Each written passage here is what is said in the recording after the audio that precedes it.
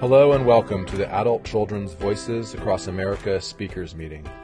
If you would like to attend this meeting live, go to adultchildren.org and click on Online Meetings, and then scroll down to find Thursday at 6 p.m. Pacific Time. I'm happy to welcome our speaker, Pauline, from Santa Rosa, California. Hi, everybody. Okay, here I am. I live in Santa Rosa. It was over 100 degrees today, and I got the fan on, trying to stay cool. So I've been in ACA about 3 years. I'm an adult child. I wasn't born in California. I was born in Southern Illinois in a small town. And I knew there was something wrong with my dad, but we didn't have a name for what was wrong with my dad. He was just a source of shame in the family. He was the kind of alcoholic that would binge drink, and he would drink until he passed out, and he often would pass out on the street. So my mother would send the kids to retrieve him when he was passed out on the street. So I had 3 older brothers in the family. So their job was to go collect dad and drive the family car up to the ditch where he was laying drunk and put him in the car and bring him home and then drag him into the house and try to get him into bed. I wasn't involved in that. I was too little. But when my brothers left home, they grew up and got married and left home. And then it became my job. I was the youngest child of 5. And it became my job to take care of mom and dad. So, and that was probably the hardest part of my childhood, was then when I had the sole responsibility for caring for mom and dad because the other kids had left. So I was the lost child in the family. My mother treated me really badly. I always thought, what was wrong with me that my mother treated me so bad? I wasn't a problem child. I always thought I was really good. I tried to be really good. I tried to get my mother's love and approval, but my mother was overwhelmed with an alcoholic husband and 5 children. The oldest was 10, and when I was born, the oldest child was 10, and so she had 5 kids under 10 and an alcoholic husband. When I stepped back and looked at the picture of my family, I thought, wow, no wonder she was overwhelmed. So, she took a lot of her rage about my father's alcoholism. She took it out on me physically, emotionally, spiritually. I became like her whipping post. And I don't know if you've ever heard of the scapegoat in the family, but I was clearly the scapegoat, the most sensitive one. So all the violence and everything came tumbling down from the mother to the father to the boys to the youngest girl, which was me. So I spent a lot of my childhood in my closet, in my bedroom, in a cardboard box, trying to stay safe. And I remember thinking, my mom will come and get me. If I just stay in here, my mom will come and get me. I spent a lot of time waiting for my mom to come and get me. I don't remember her coming to get me at all. I was kind of like the Cinderella in the family. It was my job to clean up everything. And I was a little slave girl. I didn't know why my mother treated me so badly until I was an adult and I went home to visit my mother. And she told me, she just casually said one day, I tried to abort you. And I didn't say anything. I just took it in. And she said, yeah, I tried to abort you, but I wasn't successful. And I said, how did you try? And she said, I slept on Sears catalogs. I don't know if any of you are old enough to know what a Sears catalog is. But used to order many things by mail order. And the catalog was really thick. We always had a lot of Sears catalogs at our house because that's how my mother would order things for Christmas for us. So she slept on the Sears catalog thinking she would abort me. And I thought, I wonder what she really tried to do to abort me. I bet there's more she's not telling me. And I don't remember thinking about that, but when I got back home, that was on a visit that I made back to visit her when I had left the state. When I got back home, I thought, well, that makes sense. That's why she treated me so bad. She didn't want me. So I asked her a little bit more about that. And she said, your sister was a girl. I had 3 boys and then I had a girl and my family was done. I was not going to have any more kids. But, your sister was about 2 months old and I found out I was pregnant with you. And my mother was a devout Catholic. There was no other way to handle a baby. If you're a Catholic, you just have the baby and then you take your anger out on the baby, I guess. So that really helped me have compassion for my mom, even though the degree to which it affected me is, I still can't even quite conceive of what I must have felt like as a fetus. And my mother tried to abort me. Ugh, that's just hard to think about. So, my the other complication in my family, in addition to my father being an alcoholic, I had a brother and a sister that were born deaf. So they were disabled. And both of those kids had to go to a boarding school to learn how to talk. And they got hearing aids fitted and they had to learn how to speak because they couldn't hear speech. And back in those days, there was no sign language. They got spanked if they used their hands to talk. So they went to a very strict boarding school run by Catholic nuns with the black habits. And they really had a strict regimen at school. And then they would come home every 2 weeks. So actually it was better with 2 of the kids gone. There was less chaos in the house. But then when they come home for the weekend, all hell would break loose again. But that was hard on my mother and father to send their kids away to a boarding school. They didn't have the money to do that, but some charity donated the money so those kids could learn how to speak and hear with their hearing aids. And they both had very successful lives, probably much more so than I did because I became the caretaker for my deaf sister.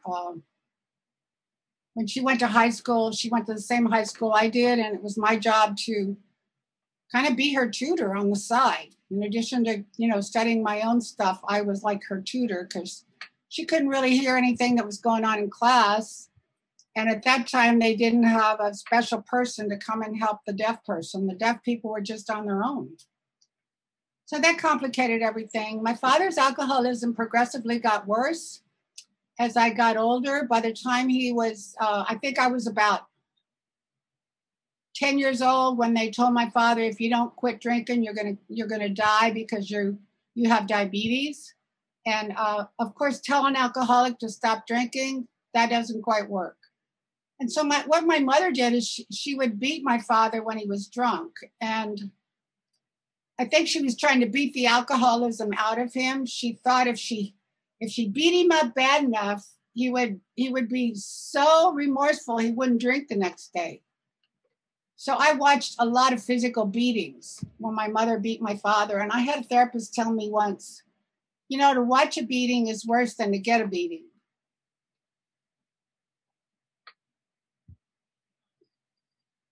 And I, of course, would try to get between my mother and my father to protect my dad because I thought, if she kills my dad, he'll be dead, and then she'll have to go to prison, and who's going to take care of us? So I was trying to do a dance to keep everybody alive. It was difficult, to say the least.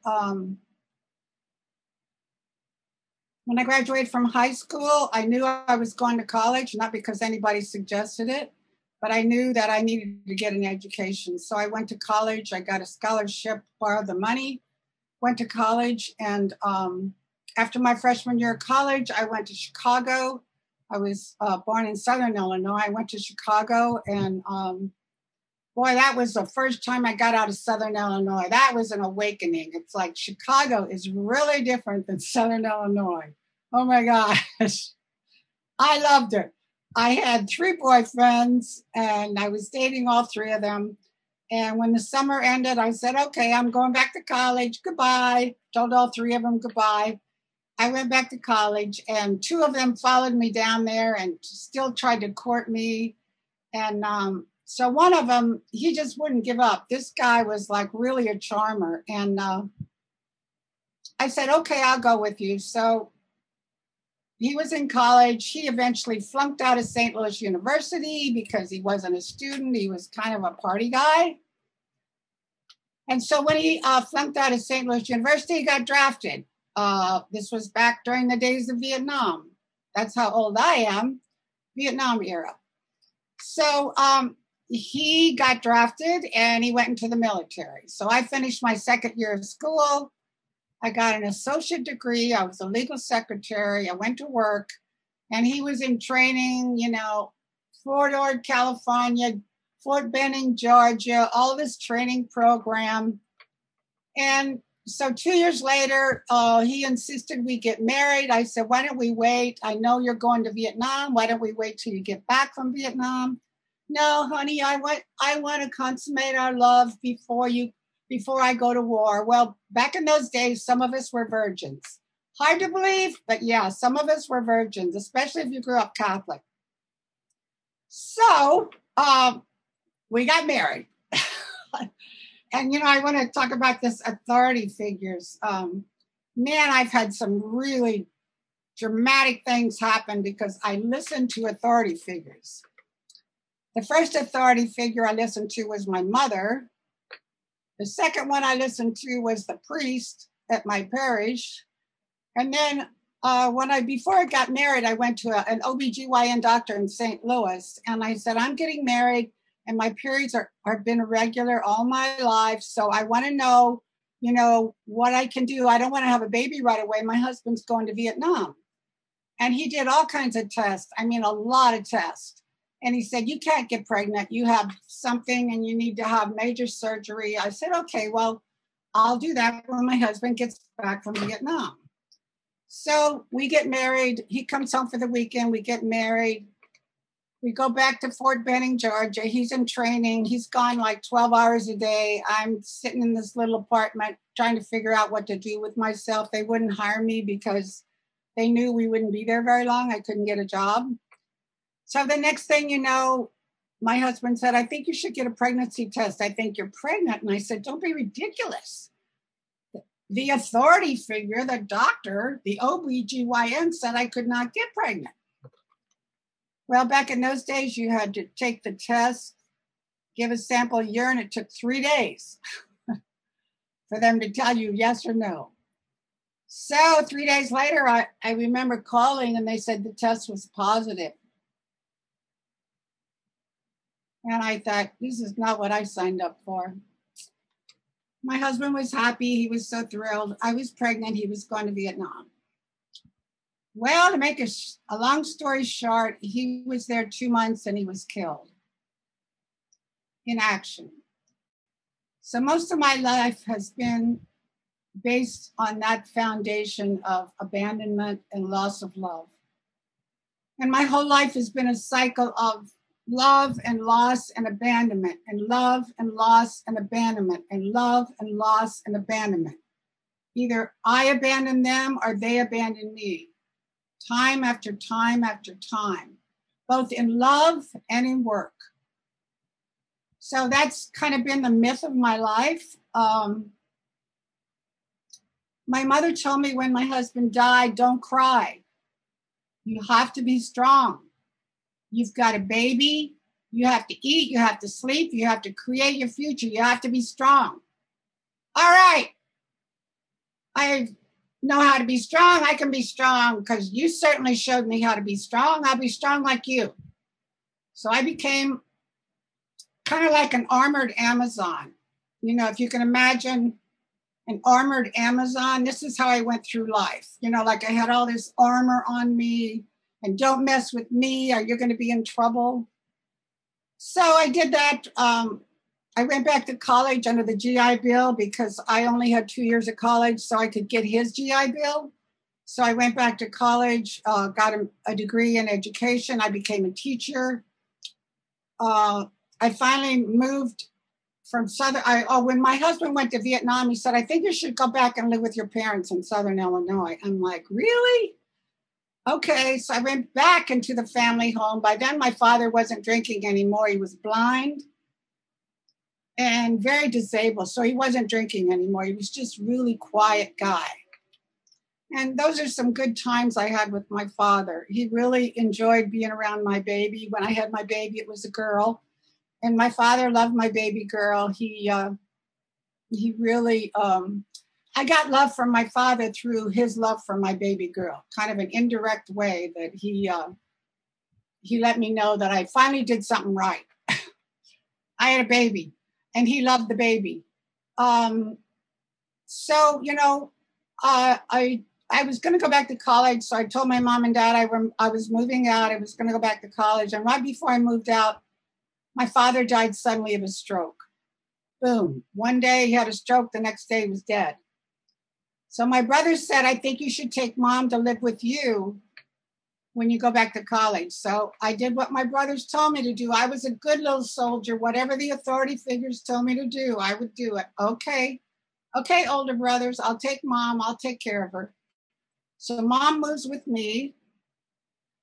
My mother and my daughter got enmeshed. And I went to school and became more like my daughter's sister than her mother. This is all the dysfunction in my home. A lot of it. A lot of enmeshment between the women in my home. You know, I can't say we were close. We were connected like an entwined rope, like an umbilical cord that's all twisted around me and my mother and my daughter. It was a mess. It's still very messy. I mean, I've done my best to I did my best to cut the umbilical cord from my mother. When I graduated from college, I said, I'm moving to Chicago and I'm going by myself with my daughter. My mother was really upset with me. I did not want to take her with me. So I went to Chicago. I taught there for a couple of years. And then I did a geographic cure because when things would get unsettled in my life, I would just move. So I had nothing to tie me down. So I moved to Denver. I bought a home in Denver. I spent 15 years in Denver.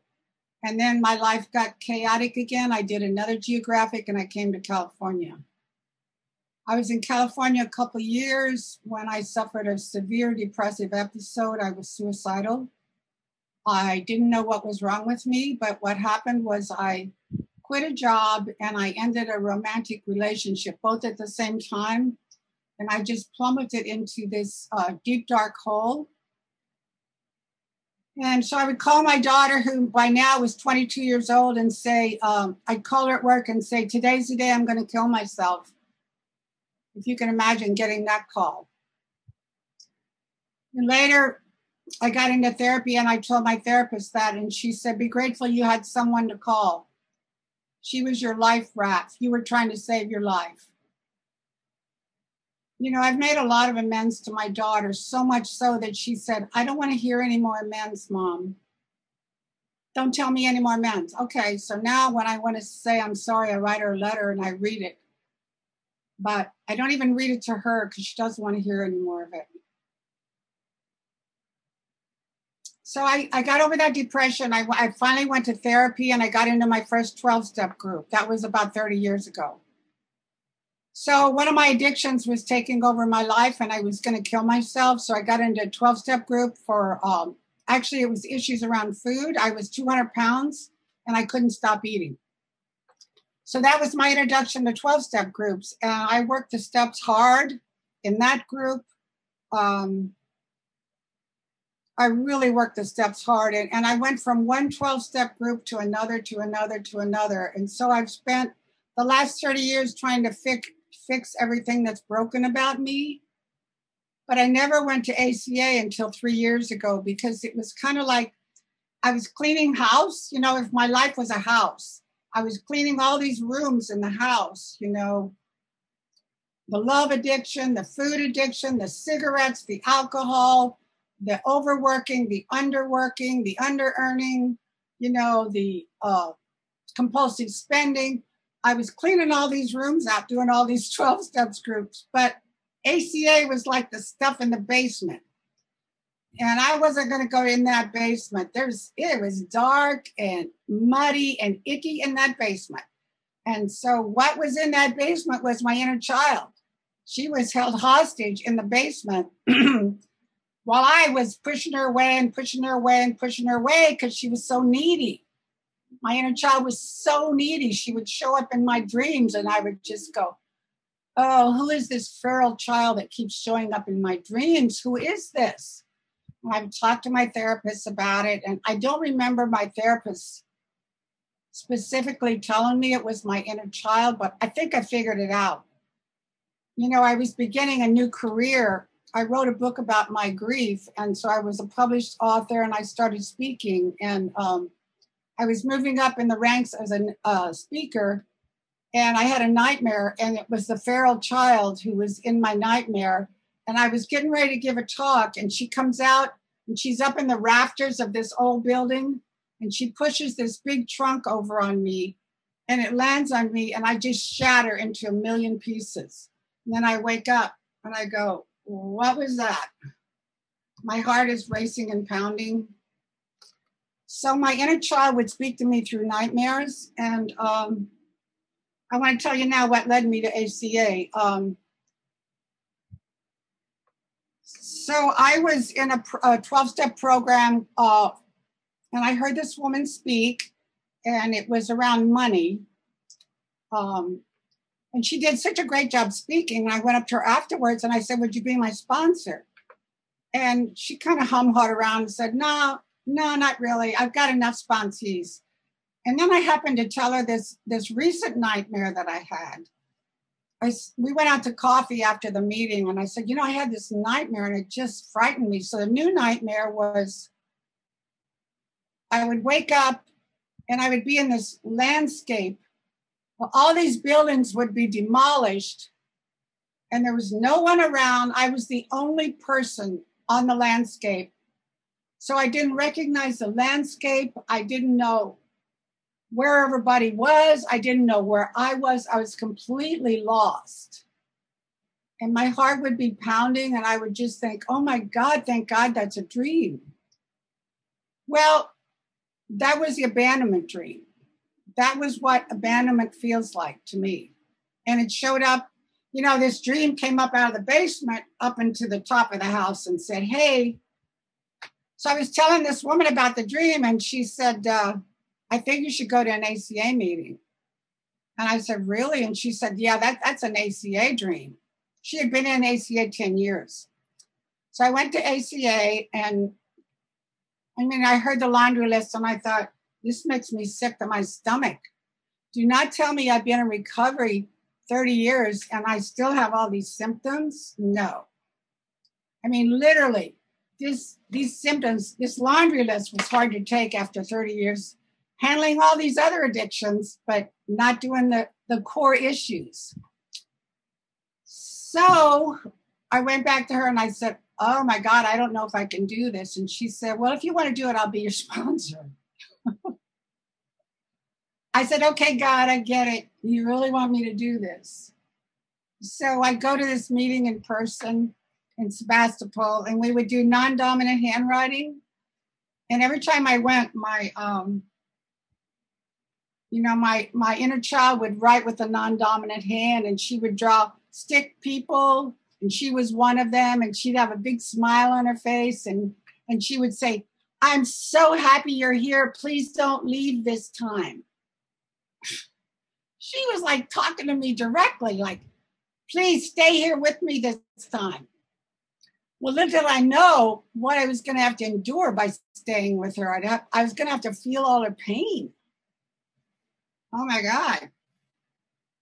And so that's what it's been like. I've learned a lot from being in ACA, from hearing people speak, from listening to their shares, from hearing that it's my job to grow an inner loving, nurturing parent. So most of the meetings I go to now are developing an inner parent, a loving inner parent, and spending time with and talking to my inner children. And I'm really growing by leaps and bounds, but this is the hardest work I've ever done. I mean, I've done most of the steps in all the programs. This is hard work. But you know what? It's giving the results. It's giving me the ability to sit and be with myself. I could not do that before. I was constantly looking for approval. I mean, I don't know if you guys are familiar with the myth of Sisyphus, but it's about this guy who's being punished for something. And his job is to push this big rock up the hill. And then when it gets to the top of the hill, they roll it down and he has to go start at the bottom and push it up again. So my whole life has been about pushing a rock up a hill. And the minute I get up there and I think, okay, I'm done. No, the rock goes down to the bottom. So I'm at the bottom of the hill with a big rock. And this is the ACA program. Let me talk a little bit about the laundry list traits. I was really afraid to be alone. So I became an overworker. I was always chasing the right man. If I could just find the right man, everything would work out. I didn't have any idea it had anything to do with me, even though I was in all these 12-step programs. I thought, you know, if I do all these 12-step programs, I'll be able to get a boyfriend. I'll find the right, perfect man for me. So, you know, that was one more feeble attempt I did. I started ACA in June, and in December, I started dating a guy. And my sponsor says, you know, I don't think you should do this. I said, well, this guy, I've known him 4 years. We're good friends. You know, let me just do it and see what happens. So, well, you can imagine what happened when you don't have any recovery in ACA and you're trying to date. It was not good. And again, I look back on that and I see myself trying so hard to accept the unacceptable behavior, you know, because he said to me, you know, if I do something that upsets you, just tell me. And he said, my wife never told me what I did that upset her. So I want to know what upsets you. So I would tell him. He'd say, oh, okay, well, I'm going to try to stop doing that. Well, good luck. He just got tired of hearing what was wrong with him and how it wasn't working for me. And I got tired of trying to change him. So we said our goodbyes, and I had to learn that lesson again. You know, the solution is not over there with some men. The solution is with my inner children. Loving them and bringing them into my awareness and taking care of them.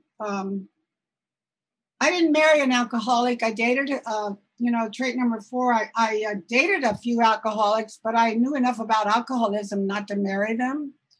And those were the ones that, you know, I didn't stay with. And, you know, my daughter at some point, she grew up, got married. She has 2 daughters now. And she finally told me at some point, Mom, you're such a victim. She was the first one to tell me I was a victim. I didn't like hearing that. And I thought, yeah, I'm a victim, right? Your father died 2 months before you were born, and I'm the victim. You're right. I am a victim. I'm a victim of war. I'm a victim of the military. I'm a victim. And she said, yeah, but you wear it like a label. You wear it like a badge. Victim, give me a medal, I'm a victim. Oh boy, it took me a long time to figure that out. So now I've learned to speak up for myself. Something happens, I'm not going to do that anymore. That behavior I will not do anymore. I learned to speak up instead of being at the victim of everybody around me. I've had authority figures as employers. I've taken jobs where I had to work 60 hours a week, so stressful, it led me to a severe depression, and I quit that job. So I have always looked outside myself for value, and I've always used production. If I could be productive, then I would be valuable. My value is connected to production. So even to this day, It's really hard for me to spend a day not producing anything. Like today, it was really hot all day. I didn't do too much. Well, okay, here's what not too much looks like. At 7 o'clock, I'm at the swimming pool swimming. Come home, eat my breakfast. At 8 o'clock, I'm going for a bike ride for an hour. Come home, do my laundry, get my laundry done, and then I say, oh my God, the day's only half over. What am I going to do for the rest of the day? I'm not speaking till tonight. And I think, well, why don't you read a book? I'm like, okay, I guess we'll have to read a book because it's too hot to go outside. So I read a book, and I thought at the end of the day, it's a good thing I'm speaking tonight because at least I'll feel like I'm getting something done. And I have to laugh because this is what the critical parent says, you know. You got to do more, you got to do it better, you got to do it faster, and get busy. My sister-in-law tells me stories of how when I was a little girl, she had married my brother and they would come visit for the weekend. And she said on the weekend, your mother would get you up at the crack of dawn and you would have to get up and help her butcher chickens. And your sister was left to sleep late and get up whenever she wanted to. So I was Cinderella, getting up to help my mother butcher chickens at daylight. When my father's alcoholism got so bad that he couldn't work anymore, he had a retail grocery store, and customers would come in and he'd be sitting in the back of the store passed out, so he couldn't wait on them. So we had to sell the store, and my dad became disabled, and my mother put me to work with a paper route. By then, all my brothers were gone, so I was a little girl delivering papers before school in the morning and after school. Now that's a victim. That's a victim of childhood abuse. And when I got in high school, I said, Mom, I'm in high school. I'm never going to get a boyfriend as long as I'm a paper girl. Would you get some little boy to deliver these papers? I'm trying to get a boyfriend. And so she hired a couple of boys to deliver the papers. And then I didn't have to be a paper girl anymore. And I did get a boyfriend. It didn't last long, but I got a boyfriend. What else? We get guilt feelings when we stand up for ourselves. Yep. Every time I ask for something I need, there's a lot of guilt. My mother used to say to me, who do you think you are? Who do you think you are? One time, when I got into 12-step recovery for food, I got down to a size 6, and I walked out in this really cute dress in a size 6, and my mother was morbidly obese. And she just said to me, who do you think you are prancing around in your little dress? It's like, what kind of mother says that to her daughter? You know, my mother never wanted me to be bigger, bolder, brighter than she was. I could never cross that threshold. And when I lost the weight, when I became a published author, when I started doing public speaking, and when I was on television, my mother said to me one day, I never thought I'd have a daughter that wrote a book and that was on television. I didn't say anything. She didn't say, I'm proud of you. But all that stuff was an attempt to get love and appreciation from somebody, preferably my mother, but anybody would do. You know, just give me a few claps, tell me how great I am, tell me my worth is based on, you know, my false self, because when I came in here and I found out that this whole person that I am is false, that is pretty scary. Well, who's the real me? I have yet to discover that. I hope I live long enough to discover it. I certainly feel a lot like the false self is in the forefront. And, you know, the real self is hidden down in the basement still. And from time to time, I go down there and I hold her hand and I say, okay, sweetheart, come upstairs. I'm going to sit with you. I'm not going to leave you this time. Tell me what happened. And, you know, I did that on Memorial Day. I went down the basement and I recovered the young widow that I was. And boy, this young widow spoke to me. It was quite cathartic. And my sponsor was available that day. So I called my sponsor and I said, listen, can you listen to this? And the widow's voice just came out and said, I was so afraid. I was so alone. I didn't know what to do. I wanted to die. I mean, just on and on and on. And I just had to put my hands on my chest and, you know, talk to my sponsor. I had earbuds in so my sponsor could hear me. And I just sobbed and sobbed and sobbed. And then I wasn't done. And then I had to call a fellow traveler and do a little bit more with her. I needed to have a witness to the widow that was speaking, because it was Memorial Day weekend. That was the weekend I buried my husband. My husband died on Mother's Day weekend. I was 7 months pregnant. We buried him on Memorial Day weekend, the day dedicated to dead veterans. My life feels like it's been a movie, a tragic movie. So, you know what I'm grateful for? I'm grateful for all you guys that are here with me because I don't have to do this alone. I worked the steps in the Yellow Book with a small group, and I talked to my sponsor about how to be a loving parent, and I go to loving parent meetings. The thing that I'm really weak on is reaching out to each one of you individually and making outreach calls. I'm so afraid of rejection. And I feel so vulnerable. So that's my next spurt of growth, is to make more outreach calls to people and, you know, be friends with people. I wanted to do the trait workbook with the same group that did the 12-step Yellow Book, but they didn't want to do it. So my sponsor said, don't do the traits yet. Wait to do the traits.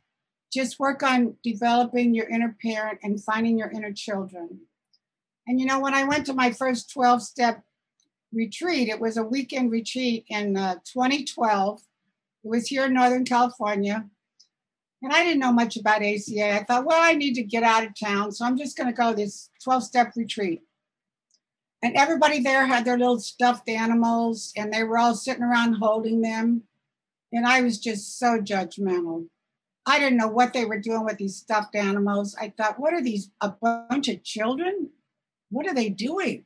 Yeah, I was so judgmental. And so I thought, I can't join this group, man. They're going backwards instead of forwards. This was my thinking. They're going backwards instead of forward. Little did I know that, you know, this many years later, I'd be shopping for a stuffed animal that looks like my inner child. And I found one. Oh my God.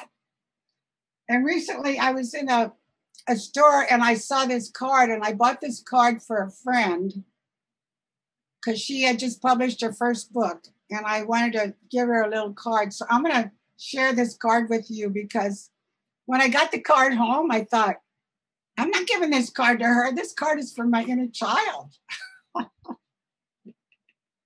So I'm going to share the card with you. I don't know if you can see it. I'll show you the first page. Can you see it?